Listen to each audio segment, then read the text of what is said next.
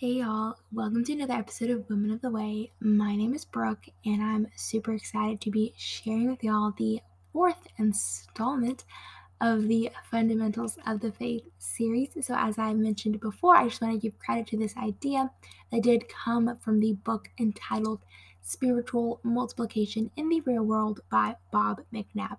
So, that is where this idea came from, the 10 essentials that you would teach to a new Christian as you are discipling them.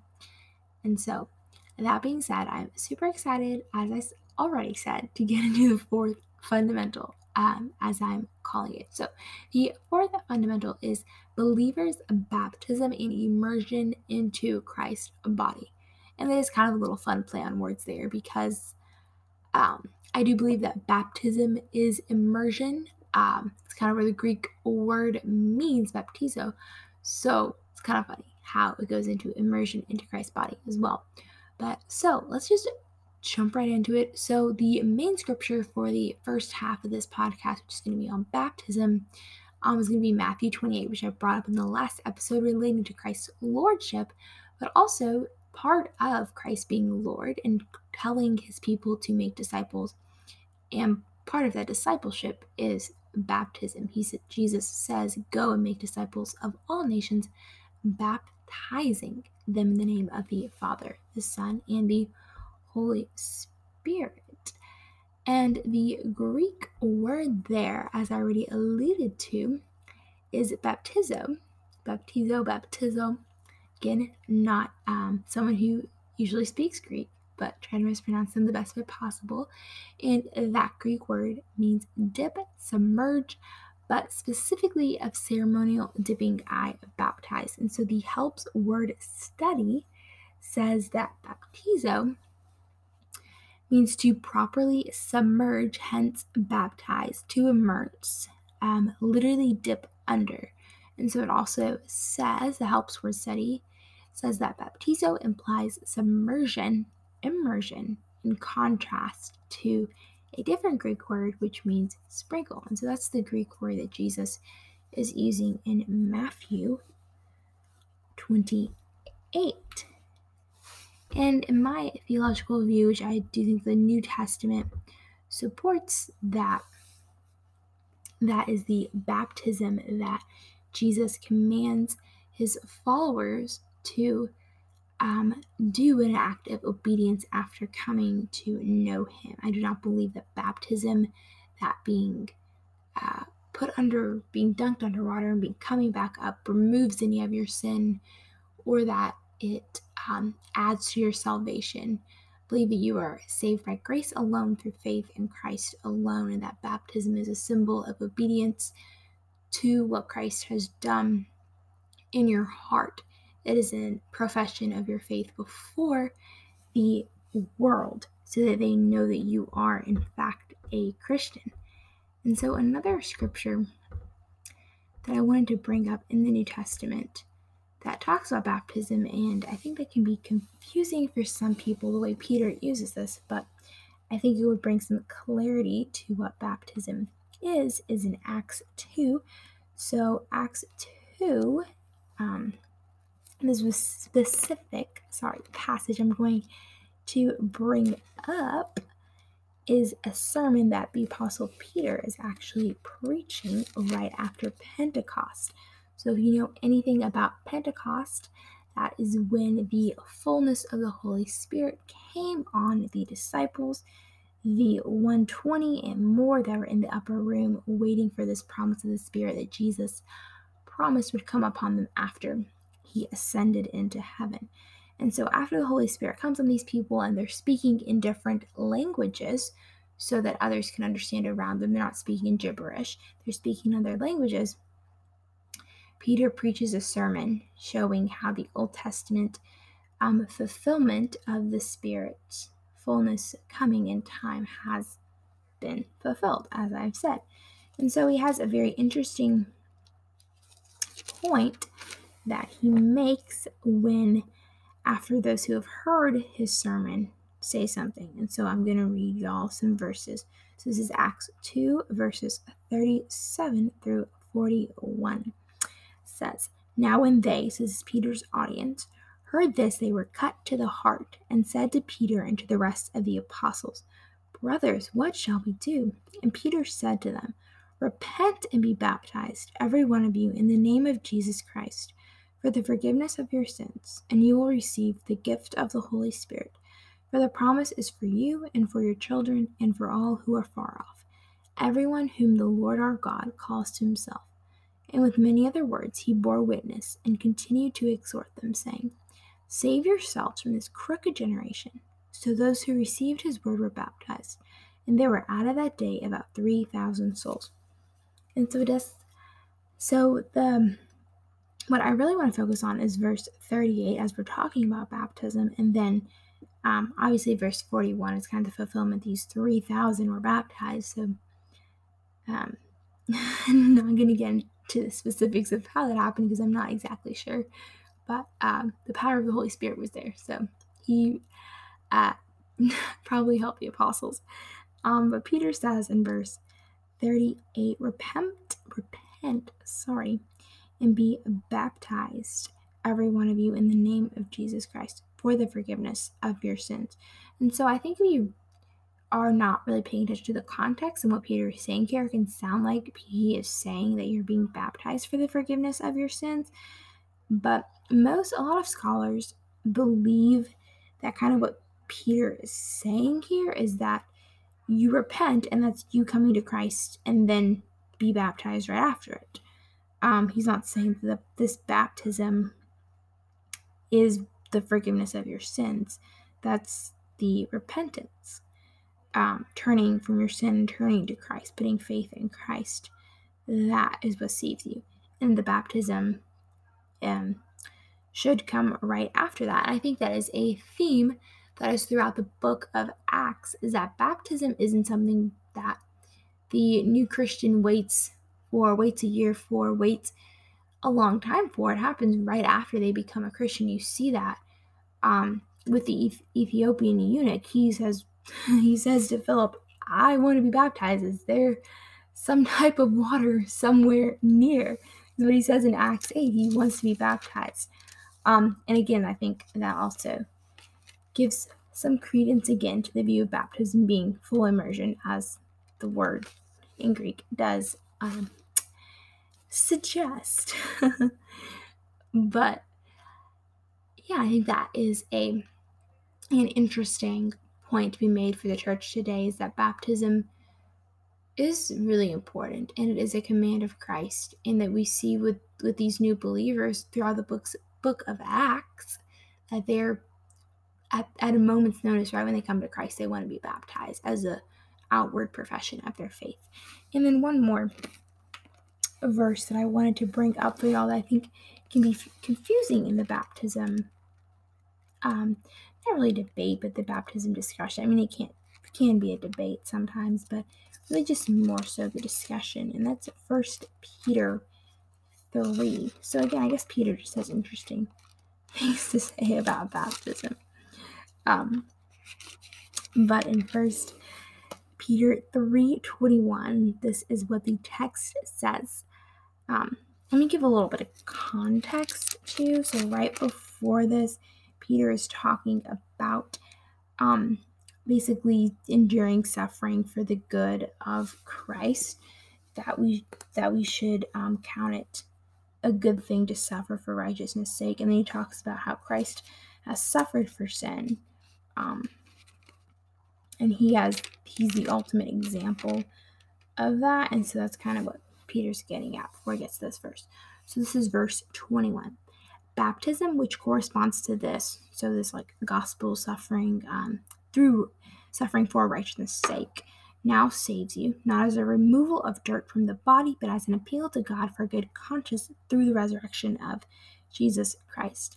And I don't think my commentary here is going to be super helpful, so I'm actually just going to go straight to the study notes. This is from the ESV Student Study Bible, and I think this is such a great explanation of this verse, and really wraps up what baptism is in a beautiful way. So I'm just going to read it for y'all. So this is what the ESV Student Study Bible note says on 1 Peter 3:21. Peter compares salvation in the ark, so that's the verse right before verse 21, verse 20, and baptism. In both, believers are saved through the waters of judgment, since baptism portrays salvation through judgment. Baptism saves you because it represents inward faith. So not saving as in a salvific, this is your salvation from hell, but it saves you as in that it represents inward faith. So it's a great statement there. We're going to read it again. Baptism saves you because it represents inward faith. Without faith, baptism does nothing more than remove dirt from the body. Faith is shown by one's appeal to God for the forgiveness of one's sins for a good conscience. Furthermore, baptism saves only because it is grounded in the death and resurrection of Jesus Christ. And then the note goes on to say that Christians have disagreed about the proper mode of water baptism from the early history of the church. Yet Christians have generally agreed that water baptism is an outward sign of the inward work of the Holy Spirit. So I think that is a great summary as to what Peter is saying there, that if you are baptized, so to speak, immersed into water, but you don't actually have the inward faith in Jesus Christ, that baptism means nothing. It is just a removal of dirt from the body. And again, love the emphasis that baptism is a symbol of the inward change that happens when someone turns to Jesus Christ. And so I don't have too much more on the topic of baptism, as in that just the fundamental Christian belief, the belief that I would argue most Protestant Christians hold to, is that baptism is a outward sign of an inward changed heart, and it's what Jesus commands us to do. The early believers, early Christians were jumping on board in order to get baptized right after they came to Jesus Christ. And that I would urge anybody listening that if you have given your life to Jesus Christ, you've become a Christian, but you haven't been baptized yet, that you would seek the first opportunity that can happen.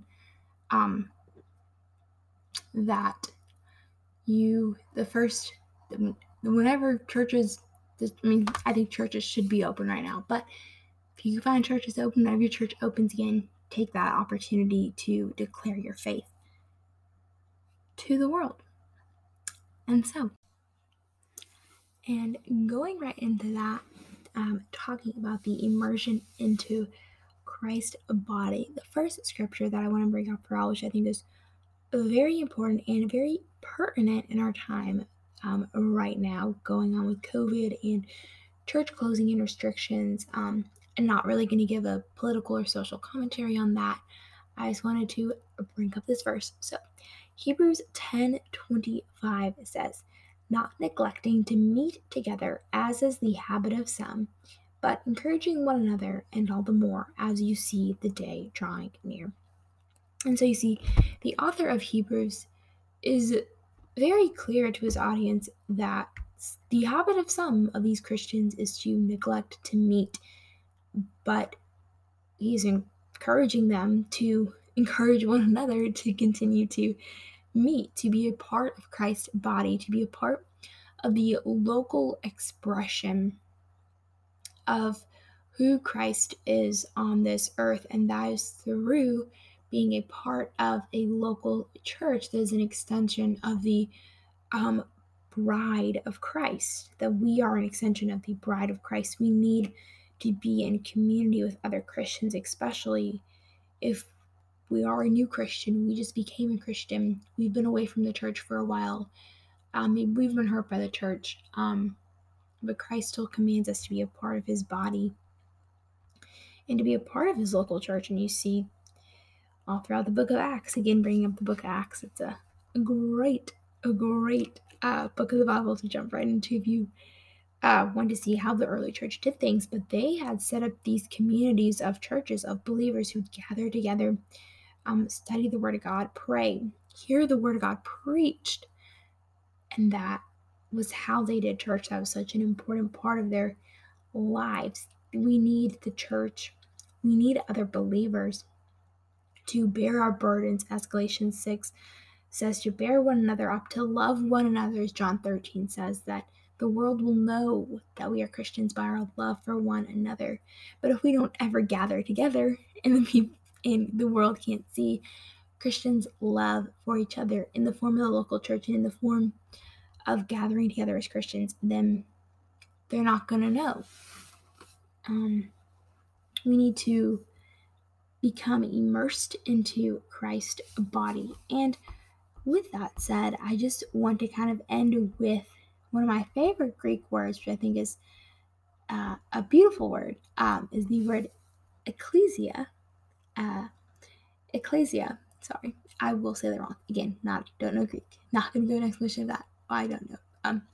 But yes, so the word ecclesia, which is church in English, where we use the word church in English, but the word ecclesia means an assembly, a religious congregation, and the usage of this word is usually to describe an assembly, congregation, church, the church, and the whole body of Christian believers. And so the Helps Word Study says that they are people called out from the world into God. The outcome being the church, the mystical body of Christ, i.e., the universal total body of believers whom God calls out from the world and into his eternal kingdom. And the English word church also comes from the Greek word kyriakos, belonging to the Lord. And then ecclesia, church is the root of the terms ecclesiology and ecclesiastical. And ecclesiology is a study of the church. Ecclesiastical is like a term defining church and what church practices, stuff like that. But my main point that I just wanted to get across in this second half of the podcast with immersion into Christ's body is that it is vital for the Christian to be involved in a local church and to be involved in fellowship with other believers, to hear the word of God taught every week, to sit under good, sound biblical teaching, and to be involved in Bible studies, to be involved in ministry with the church, because that is another purpose of the church that Paul actually brings out in Ephesians 4, that God has gifted the church with evangelists and apostles and teachers and administrative roles and all these things for the purpose of equipping the body of Christ to do ministry. So if the body isn't gathering together, if the body isn't vital to the individual Christian's life and walk with Christ, then the individual Christian is not going to be built up in order to go out and do ministry. And so I don't have too much I'm going to riff off with the second point, except that it is vital to be involved in a local church. I don't know how else to say it except Jesus desires and commands you to be involved with his people, and that it should be a natural outflowing of the Spirit of God working in your heart, that you desire to be at church, to hear his word taught, and to be with Jesus's people, and to know him more through that, so that you are equipped to go out and do ministry throughout the week. And I believe strongly, because of scripture, that the desire to be immersed into the body of Christ is the natural outworking of someone who has truly been saved by Christ. That we are also, as the Helps Word Study said, that yes, we are called out from the world. We're called to God, the mystical body of Christ. But we're also called to be a part of his local expression of the church. And just to put a little practical note at the end of this episode too, I'll put in a few church directory findings that I think have great resources to find churches in your area. I know it's kind of hard to find a church right now as we're going through COVID and find churches actually open, but I will put some directories in the description below this podcast so y'all can hopefully find a good biblical church in the area. And I will say, on another practical note, that one of the biggest things to look for in a church is what they teach. Is are they teaching the Bible? Do you leave feeling convicted about your sin? Does the church point you to Jesus Christ being crucified on a cross for the sins of the world? Or does the church point to you to make you feel good, to entertain you, to make you feel okay about yourself? Is it just really religious cliches being taught? Or is it actually the Word of God being taught in the church? Is the Word of God being expounded, exegeted, not eisegeted? Eisegeted means that the pastor would be reading himself and reading people in the congregation into the text instead of preaching the text from the original context. So is that happening, or is the Bible being taught and expounded and delivered to the people of God? That I think is one of the biggest things to look for. I think that's the most important thing to look for in the church. I know sometimes people look for a community and they look for if they like the people or many other factors which can be pertinent. But if the church is not preaching the Word of God, then they're not really a biblical church. So that's my last little note. I could talk for a long time about some of my problems with the modern church, but I'll suffice it to say that the church should be preaching the Word of God to their flock and teaching their people how to follow Christ. So, yeah, that's the end of this episode. I love y'all, and let me know what you guys think. You can email us at womenoftheway1@gmail.com or tweet us on Twitter. We will be getting more active on Twitter. But yeah, that is the end of this episode. I hope that it encouraged you, gave you another biblical view of believers' baptism and being involved in the body of Christ. So that is the end. See y'all next time.